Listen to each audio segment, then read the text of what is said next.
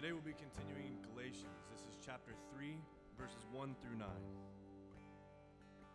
O foolish Galatians, who has bewitched you? It was before your eyes that Jesus Christ was publicly portrayed as crucified. Let me ask you only this. Did you receive the Spirit by works of the law or by hearing with faith? Are you so foolish? Having begun by the Spirit, are you now being perfected by the flesh? Did you suffer so many things in vain, if indeed it was in vain? Does he who supplies the Spirit to you and works miracles among you do so by works of the law or by hearing with faith, just as Abraham believed God and it was counted to him as righteousness? Know then that it is those of faith who are the sons of Abraham. And the Scripture, foreseeing that God would justify the Gentiles by faith, preached the gospel beforehand to Abraham, saying, in you shall all the nations be blessed. So then, those who are of the faith are blessed along with Abraham, the man of faith. This is the word of the Lord. Please be seated.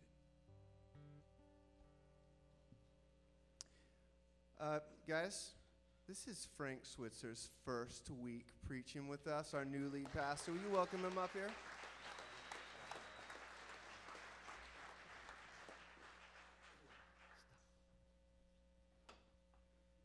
Well, good morning, everyone. I really wasn't planning on the first thing I was going to do in this congregation is tell you to do something, but I'm going to have to. Tyler asked me to ask all of you if you could move to the middle, because apparently we're kind of running out of seats this morning. So if you could just kind of squeeze in a little bit, that would be really helpful to us. And if you don't like doing that, blame Tyler later. I can give you his email address and everything you need to be able to do that. So, well, it is a privilege to be here, and I'm glad that process is over with, and I'm ready to start a new journey together with you guys, and I hope you're ready as well. So, no more small talk. Let's just get into it. Let's get to work. Let me pray, and then we'll get started. God, thank you for your word and its truth, and we pray now that as we work our way through it and we unpack it, that you would open our eyes to its truth, and that you would speak, that you would move me out of the way, and that we would see everything that you have for us. And in the end, we would not only be blessed, but you would be glorified.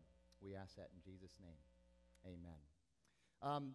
One other thing I want to mention, Jackie and I and Darby, and Shelby's away at school, but Jackie and I and Darby really have felt tremendously welcomed by this community, and we wanted to say that we really appreciate that, and thank you very much for that. So, would you please turn to Galatians chapter 3, and as you do that, what I want to do is I want to review a little bit, because this is an important point in the letter. The letter of Galatians is actually, as commentators look at it, divided into three areas, and chapters 1 and 2 constitute Paul's foundation for the problem and his argument that he's going to make in the letter.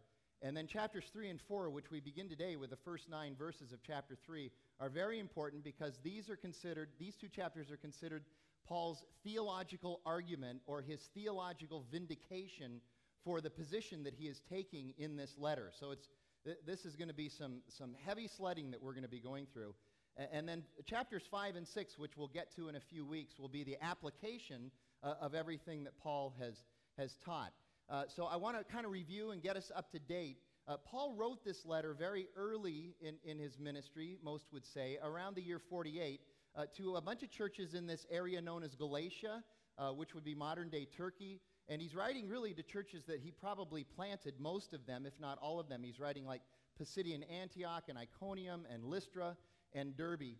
And I think the editors of the Quest Study Bible have a pretty good idea of what's going on in these churches, and here's how they describe the letter to the Galatians. They write this: people who care about nutrition often read labels before buying packaged food. Why? Well, they're on the lookout for additives and ingredients that may be unhealthy or even hazardous. In a similar way, the epistle to the Galatians warns against mixing legalism and human works into the simple gospel. It describes artificial spiritual additives. I like that term, artificial spiritual additives to the gospel and their toxic effects. This book offers a clear explanation of what it means to be saved by faith. And the major problem that Paul is dealing with here, the principal concern, is how non-Jews are going to be saved into faith. And what the Judaizers are trying to do is they're trying to mix in and add in some things into the simple gospel, the gospel of grace from Jesus Christ. And so Paul is pushing back against that. In fact, he's a little agitated about this. And of course, the biggest example that we have of this is that the Judaizers are requiring that the Gentiles would be circumcised. But not only that, that they would follow all of the tenets of the law of Moses. In other words, they need to be Jewish as well as Christian if they are going to actually be Christians. And Paul gets a hold of this, and he is peeved about this because this is polluting and corrupting the simple gospel. And I've always found it amusing. I'll probably talk about this more during subsequent weeks, but I've always found it amusing how many commentators feel like they need to come to the rescue of Paul's reputation when it comes to the book of Galatians because of his attitude in this book. He is angry. One commentator says it this way. Paul wrote the letter in agitation, okay? Well, that makes it sound like, that's a euphemism. It makes it sound like he's just a little bit disturbed. No, he was angry. I mean, listen to the words he uses. He uses words like astonished and accursed. Two times in chapter 1, he says, I wish that these false gospelers would be accursed. Literally, I wish they would go to hell. And he uses words like condemned, and he talks about when he was with Peter, he opposed Peter to his faith. This is aggressive, angry language. He uses the word hypocrisy. Today he uses, in the passage, he uses the words foolish and bewitched. Again, very strong words. And then in chapter 5, he's actually going to say, in the middle of chapter 5, I wish these Judaizers would just go all the way and emasculate themselves. He's a little hot under the collar, so I think we need to just call it like it is. I have a good friend who's a psychotherapist, and he understands anger, and he deals with anger issues in people, and he says, obviously, the way we manifest anger can be a very destructive thing. But he also says that anger is good if we use it correctly. He says that God gave us this emotion of anger for a purpose, and he says one of the useful things about anger is that it can tell us what is truly important. If when we get angry, we would step back and think about what it is that's making us angry, we'll understand more about what's important to us. Or if somebody else gets angry, we can step back and try to discern from their anger what's important to them, and that can help with communication. Well, think about Paul's anger. Paul is not angry about something little. He is angry about something very important. He's angry about the corruption and the perversion of the simple gospel. He is not crying over spilt milk. He's not whining about a hangnail. This is really important, and he takes it seriously. He is righteously indignant. Now, I've used that term many times to justify my anger. Okay, I'll overreact and I'll get anger and I'll say, well, I'm righteously indignant, and that somehow lets me off the hook. Well, let me explain to you that in Galatians, we have the gold standard for true righteous indignation. If you will, this is righteous indignation in this letter.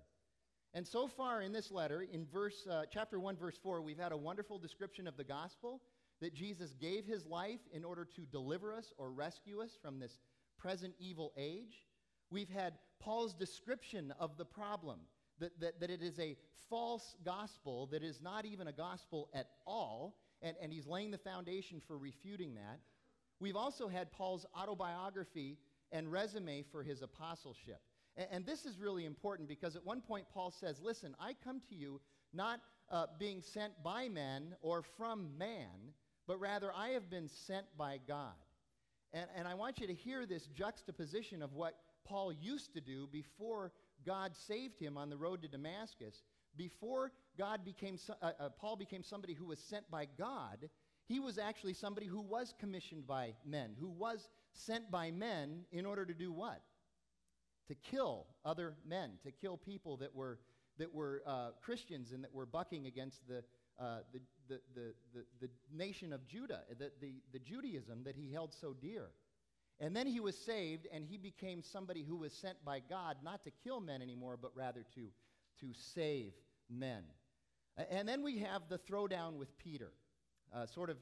in the beginning of chapter 2, he describes that he accosts Peter face to face. And I want to make a comment here about that. You and I tend to hold up Bible characters with great esteem. And we should do that. That's good. They made it into the Bible. That's a really cool thing. But one of the things that we have to remember is that they are still just men and women. They are sinful. They are flawed. They've got baggage. They have peccadillos. They have all kinds of problems that they're dealing with. So whether it's Esther or Ruth or David or Solomon or Peter or Paul, we need to remember, look what God did through them in spite of all of their sin and all of their faults. And so that should give all of us pause today to ask this question: what is God doing through us?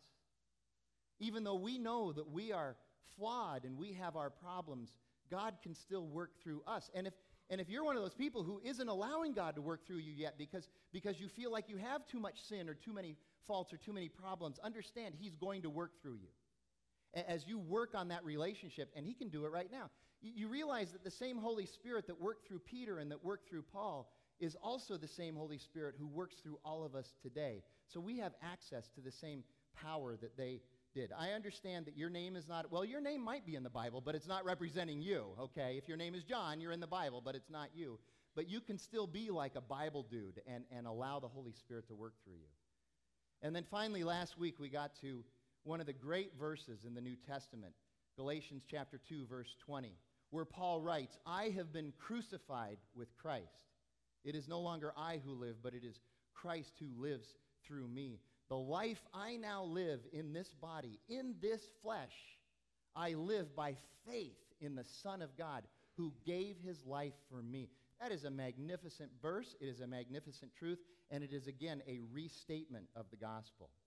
And so today what we're looking at, we're going to start the core of Paul's theological argument in verses 1 through 9 of chapter 3.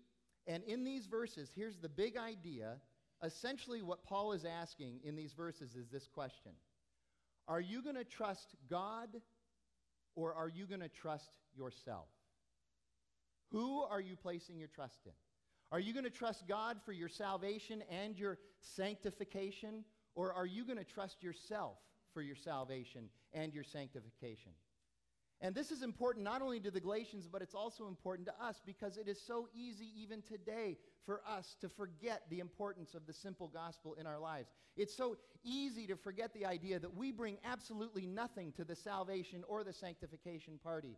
It's so easy to believe the enemy's lies. It is so easy to just slide back into the comfort of listening to the world's philosophies and false teaching and think that we are going to bring something other than the Holy Spirit in us to this party. And so Paul is really on top of this in these 9 verses. And I would also suggest that in these 9 verses, Paul demonstrates his thoroughgoing ability to argue a point in the most complete way and the most efficient way. He starts with these first 5 or 6 verses if you like Aristotle, this is like his pathos area. He is appealing to the affective part of the brain. He's appealing to your experience, to your story, to your narrative.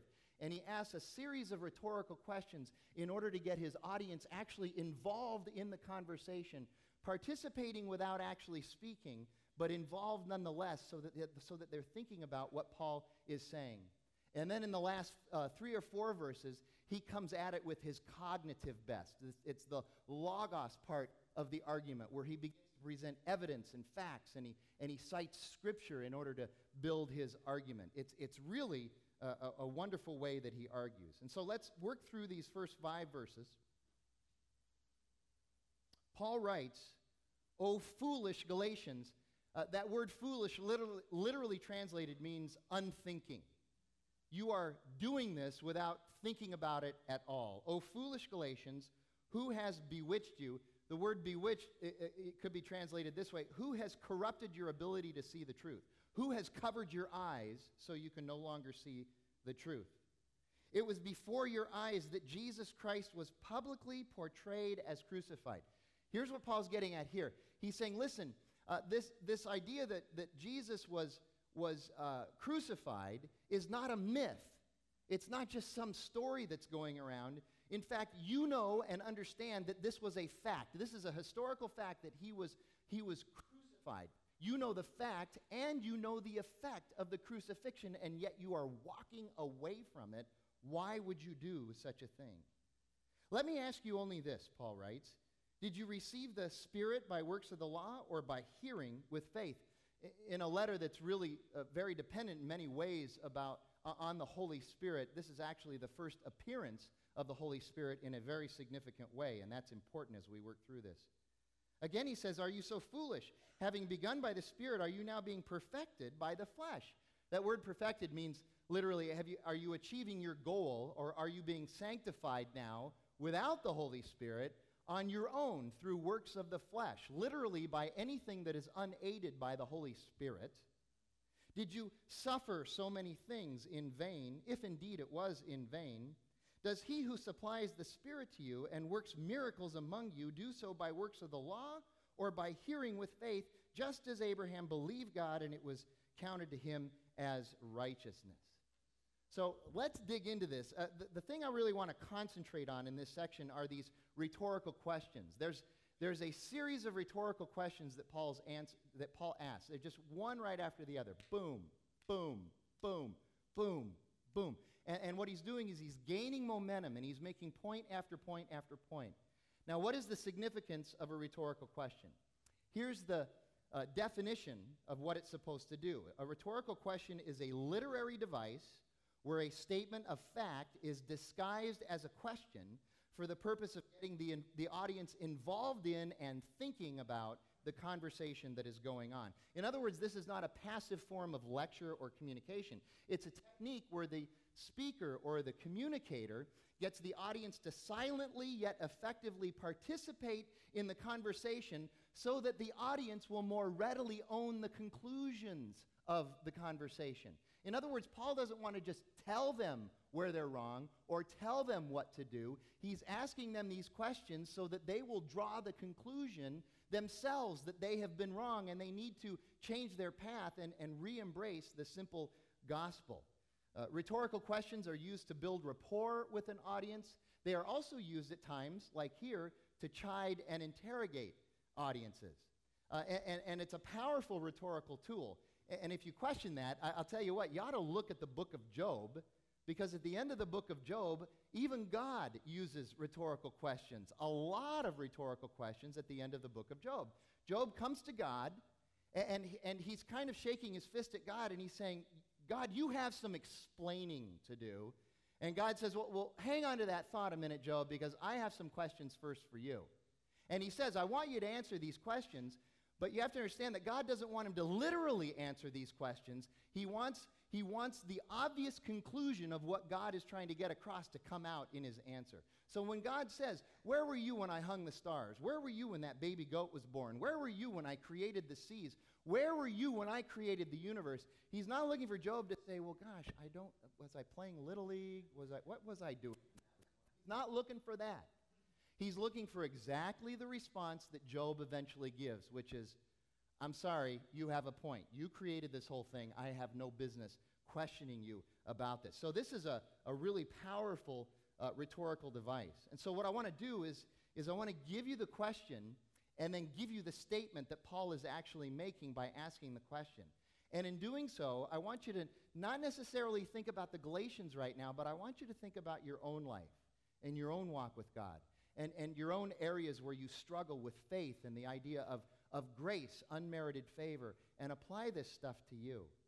So in verse 1, Paul says, who has bewitched you? Who has corrupted your ability to see the truth? And literally what he's saying is this: you have ignorantly and willingly fallen for something other than Jesus and the gospel. How many of you have ever willingly fallen for something other than Jesus and the simple gospel?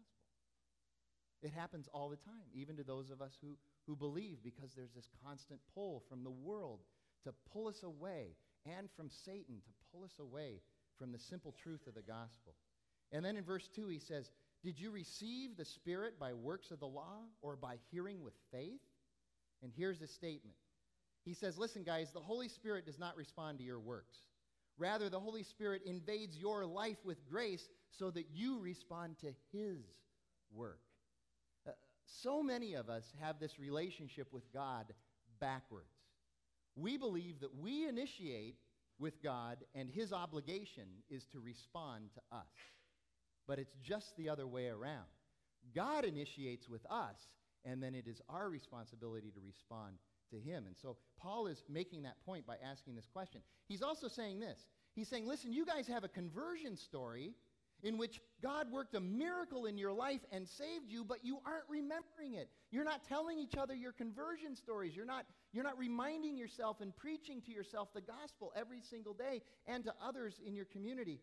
Scott McKnight, who wrote a commentary on Galatians, really jumps on this, and he writes this. The experience of conversion was foundational for Paul's appeal here. Had the Galatians not been converted to the truth of the gospel, Paul would have never written this letter. But conversion is not in vogue right now, and he's talking about the early 21st century when McKnight writes this. Perhaps because of the excesses of the 1950s and 1960s with popular evangelism appealing to superficial conversions, or the backlash to the I've got it and born again movements, or the embarrassing revelations of TV evangelists, or the desire of evangelicals to be intellectually and socially acceptable, we evangelicals are not emphasizing conversion as the only true foundation of a relationship to God. These stories could be strengthening our churches if we would use them. And I got to tell you something. I feel like being at Redemption, this is pretty cool. We are right on track with what McKnight is writing here. I would say maybe we're on track a little bit before he might have written this. I'll go ahead on behalf of Redemption and allow us to take credit for that. We are in the process right now at Redemption of putting together something called Redemption Stories. Maybe you've seen some of those already on the website. But we feel it is a tremendously huge core value at Redemption. All of the Redemption congregations to tell each other our God stories, our conversion stories, and get this into the water and let people know how God is working in our lives. This is incredibly important. All right, the third rhetorical question is in verse 3. Paul writes, having begun by the Spirit, are you now being perfected by the flesh? This is by far the strongest rhetorical question that is asked here. This is the apex of the mountain of rhetorical questions. And what Paul is saying here is he's saying this to the Galatians, and he's saying it to you and I today as well. He says, so what you're saying is that what God brings to the party isn't enough.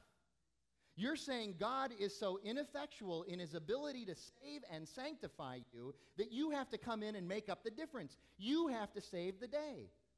Well, thank God for you, because without you, God would be lost.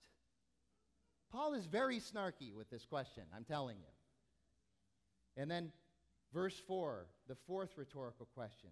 He asks, did you suffer so many things in vain, if indeed it was in vain? Just like all Christians at one time or another, we're going to suffer for our faith. We're going to encounter resistance or be oppressed because of our faith. And the Galatians had encountered that as well. And so he's addressing that. And essentially what this question is stating is this. Don't allow the persecution you have experienced as a result of being in Christ to be wasted on this legalism garbage. And it's the same thing for you and I. Don't waste your time. Remember that you're being resisted and oppressed at times, and you're suffering tribulation for a very good reason. It is the grace of the gospel of Jesus Christ. And finally, verse 5, he asks the last question. He asks, does he who supplies the Spirit to you and works miracles among you do so by works of the law or by hearing with faith? And here's the statement that Paul makes with that question.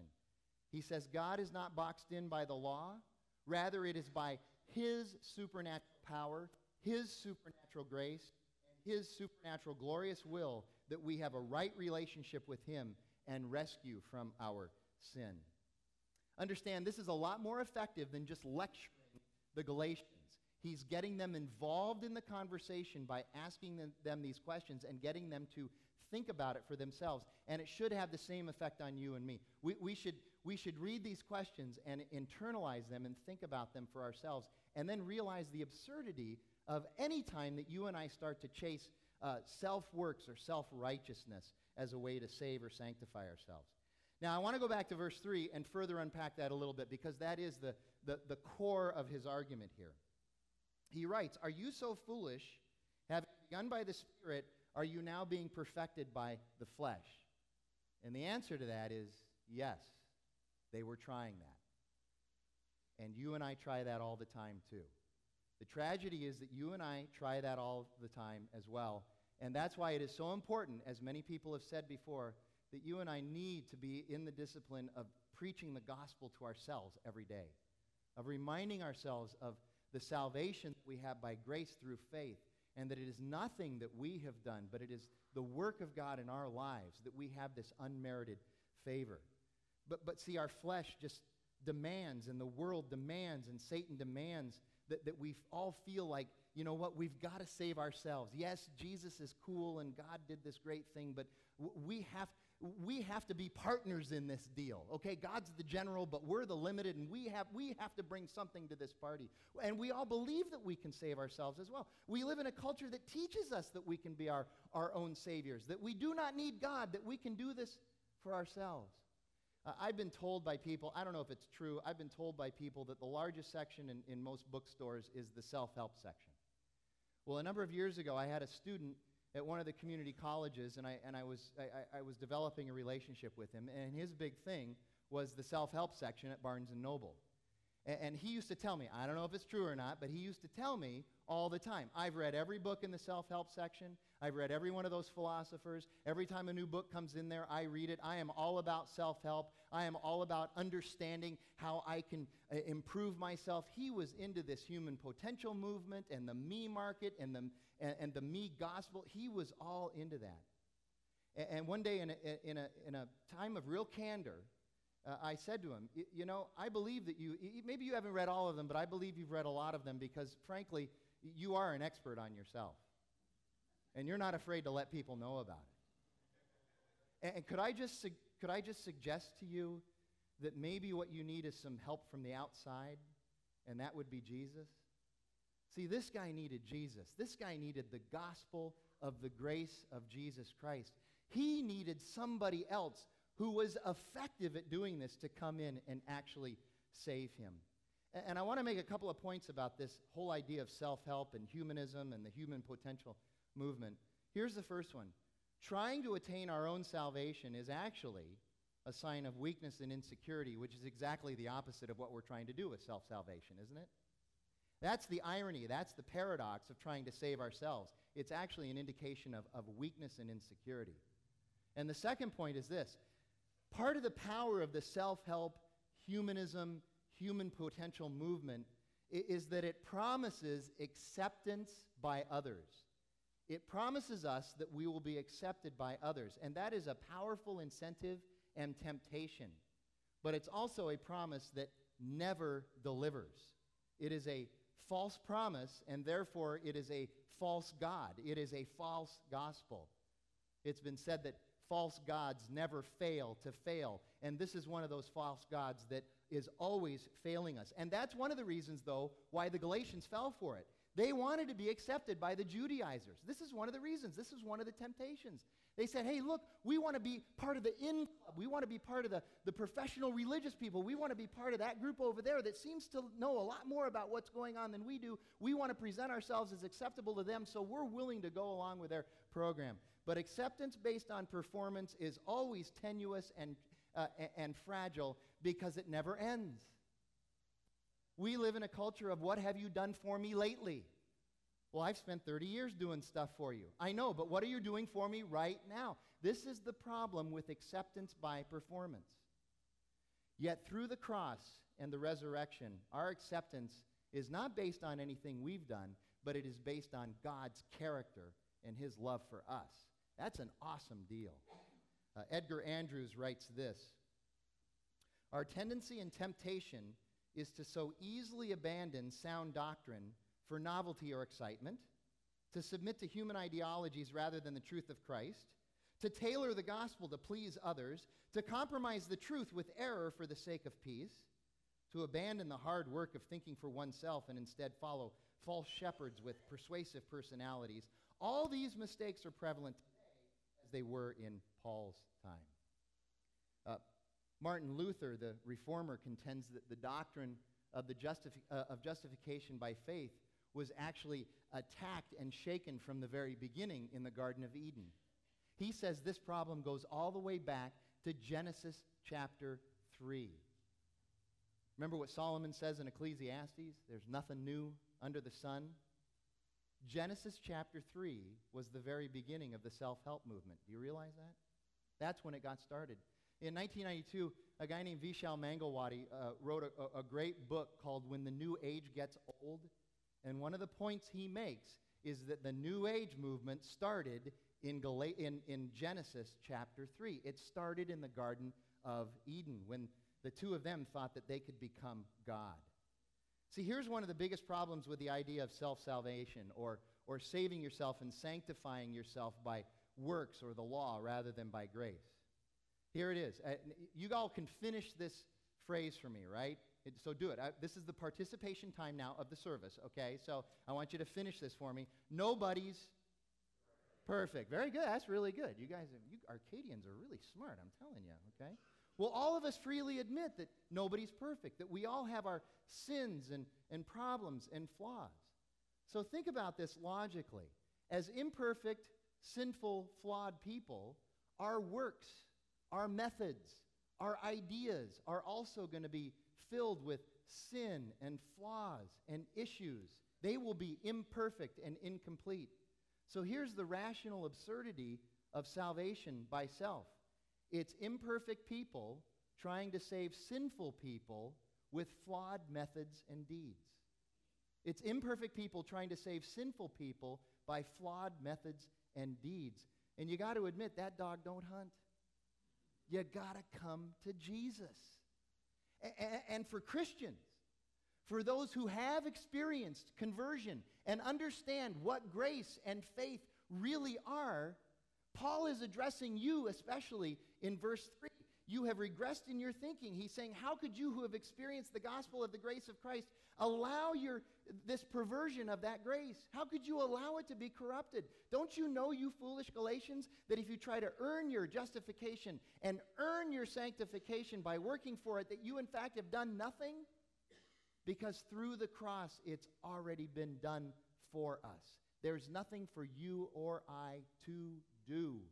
When Jesus was hanging on the cross, those sweet, 3 beautiful words, he said, "It is finished."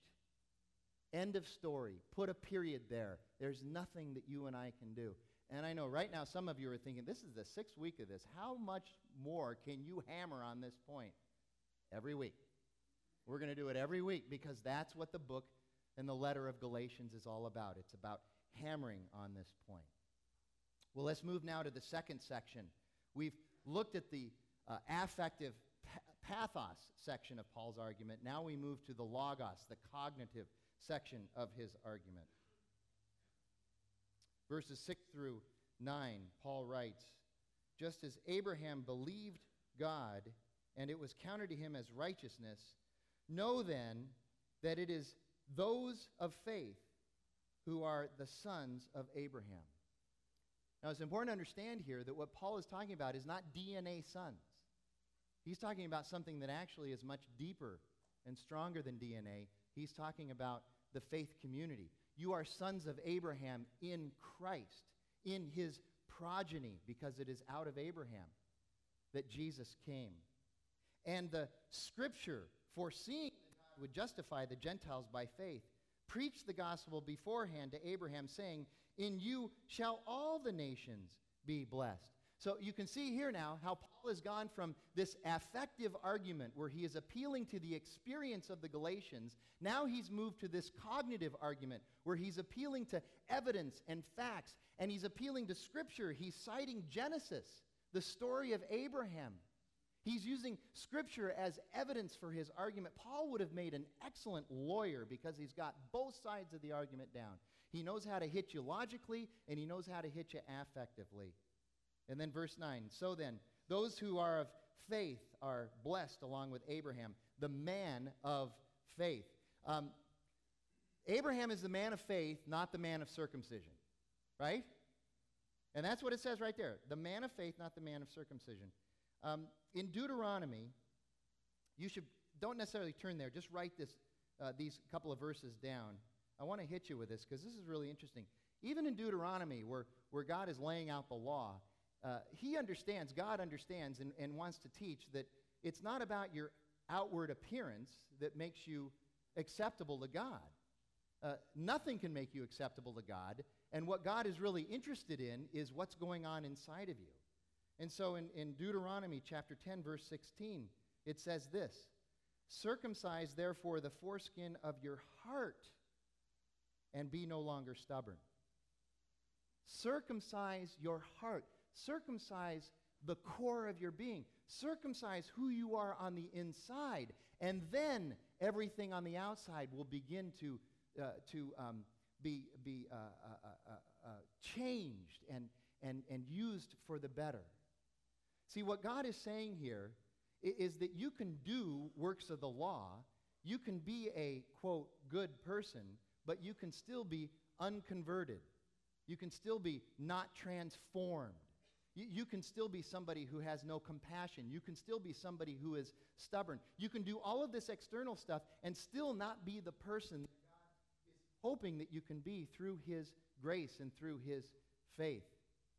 See, here's what I think we need to remember. The call of Christ on you and me is not a call for us to submit our behavior to God, but rather it's a call for us to submit our will to God. He wants us to submit our trust to Him. He wants us to submit our volition to Him. He wants us to circumcise our hearts, not anything else. He wants us to change who we are from the inside out. And then if we submit our will, our volition, and our trust to Him, then our behavior will begin to change and we won't have to submit our behavior to Him. It'll change automatically as we are transformed by the work of the Holy Spirit in our lives. Again, later on in Deuteronomy chapter 30, verse 6, God says something very similar as well. He writes this, "And the Lord your God will circumcise your heart and the heart of your offspring, so that you will love the Lord your God with all of your heart and with all of your soul, that you may live." You see that? He says, listen, you need to be changed by God changing your heart from the inside out, and then you will be able to live. Jesus said, "I came to give you life that you may have it abundantly," but the only way you can have that life is to be in Christ, as Paul says. And then there's another passage in the New Testament that just solidifies this idea. It's Romans chapter 3, verses 28 through 30. Paul writes, "For we hold that one is justified by faith apart from the works of the law. Or is God the God of Jews only? Is He not the God of Gentiles also? Yes, of Gentiles also. Since God is one who will justify the circumcised by faith, and He will justify the uncircumcised by faith as well." And so you go back to and look at verse 7 in Galatians chapter 3. And look at that closely. If you have your Bibles open, and I hope you do, look at that closely. Here's what verse 7 in chapter 3 says. Paul writes, "And Abraham was circumcised, and therefore righteousness was accredited to him." Right? Is that what it says? Abraham was circumcised. No. What Paul is doing there is he is quoting Genesis chapter 15, verse 6, the story of Abraham, the focal point of the story of Abraham, where it says that Abraham believed the Lord. Literally, Abraham trusted. He put his faith in the Lord, and then He, the Lord, counted it to Abraham as righteousness. So Paul argues, we are not rescued or sanctified by anything that denies or excludes Jesus or is even Jesus plus. You know, there are those formulas where it's yes, Jesus, but we bring something else. Something else has to be done. Jesus plus. And Paul is arguing that is not how it is. By the way, isn't it funny how circumcision was such a big deal for these Judaizers? It was really, of all the parts of the law, this was the part that they wanted, this was the hill they wanted to die on, was the circumcising of Gentiles. Yet in their own scriptures, according to their own Mosaic law, in Genesis, the story of Abraham gets circumcised in chapter 17, it's in chapter 15 that Abraham has faith and is credited with righteousness. So this faith thing happens well before the circumcision thing. And then I would take it even a step further. This is really interesting to me. When God was making all of these promises to Abraham that Paul cites in this passage, when God was making those promises, it was Genesis chapter 12. Do you understand that God made these promises to Abraham before Abraham even had the faith? When I first understood that, I came to Christ when I was 27 years old. God saved me when I was, I was never in church, nothing. He saved me when I was 27. And when I began to understand that God was working in Abraham's life well before Abraham ever had faith, I began to look back on my own life, and I began to realize there were times when God was working in my life even though I had no idea who he was. I would encourage you to do the same thing. Look back on your life. It's a tremendous strengthener of faith to understand and begin to interpret other events of your life through that window, through that filter, that God was actually working in your life before he even saved you. It is an amazing, amazing thing. Again, this is Paul at his logical best. Paul is arguing from the evidence in the Scripture. Here you go. Paul is doing a term paper, and he's citing God. His little footnote says, see God. Okay? That's a pretty strong term paper. And then let's kind of wrap up by talking about Abraham and his relationship to the Gentiles, because Paul hammers on that as well. You know, the early church, if you read in Acts and you read Galatians and you read some of the other letters, the early church got a lot of pushback when they started to include Gentiles into the church, into the Christian faith, because early on, the Christian faith was really just a sect of Judaism. It was seen that way anyway.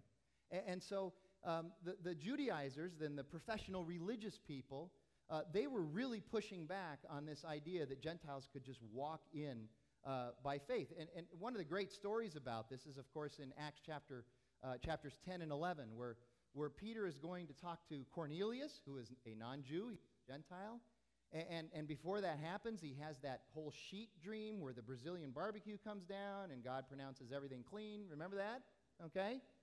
And that's an exciting moment, okay?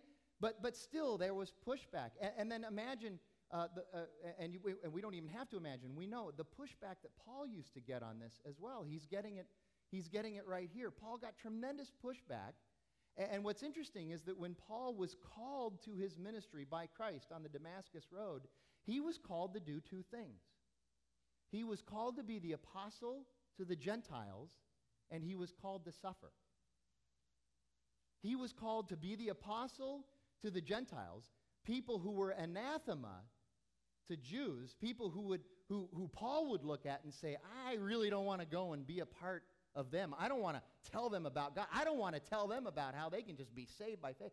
He's saying, you have to go to these people you don't even like and minister to them, and oh, by the way, you're going to suffer for it. How many of you want to sign up for that ministry right now?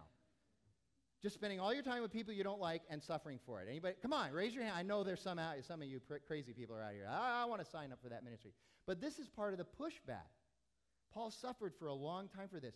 Yet Paul rightly argues that this started at the time of Abraham. This idea of including the Gentiles started in Genesis chapter 12 with Abraham. Paul is saying, listen, build a bridge and get over it. This Gentile thing goes way back to Abraham. You have to accept this. And then verse 8, Paul says, and Scripture, foreseeing that God would justify the Gentiles by faith, preached the gospel beforehand to Abraham, in you shall all the nations be blessed. See, God made two promises to Abraham. One was physical and one was spiritual. The physical promise that God made Abraham was that you were going to be a great nation. There's going to be a lot of you. The second promise, though, he made is even more significant. He said, through you, Abraham, through your progeny will come the Messiah.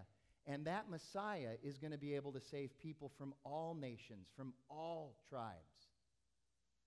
And so this is the crux of Paul's argument. The crux of his argument is that it is by grace through faith that people are saved. not through works, not through deeds, not through anything that you can do. And it is by grace and faith that you and I are sanctified, that we live our lives with Christ and with God. It is through grace and faith. And Paul just hammers this. It's not DNA. It's not the law. It is faith. And so these 9 verses for Paul are critical for the Galatians to be able to understand this gospel that they were so easily abandoning. And you need to understand, it's critical for us to understand it as well. We need to grab hold of these 9 verses, get them into the core of our thinking and our feeling and our believing, and it will help us preach the gospel to yourself every single day. Let me pray, and the team will come up to help lead us through some more worship. Gracious and holy God, we are thankful to you that you confront us with these truths, but you do it in a loving way that reminds us of who you are and who we are, and that it is because of your love and your character that we are blessed with this unmerited favor, this grace that gives us a life with you, that gives us this abundant life that Jesus talked about. So God, I pray that you would give us the courage to be able to remember that and to live it out. We ask it in Jesus' name. Amen.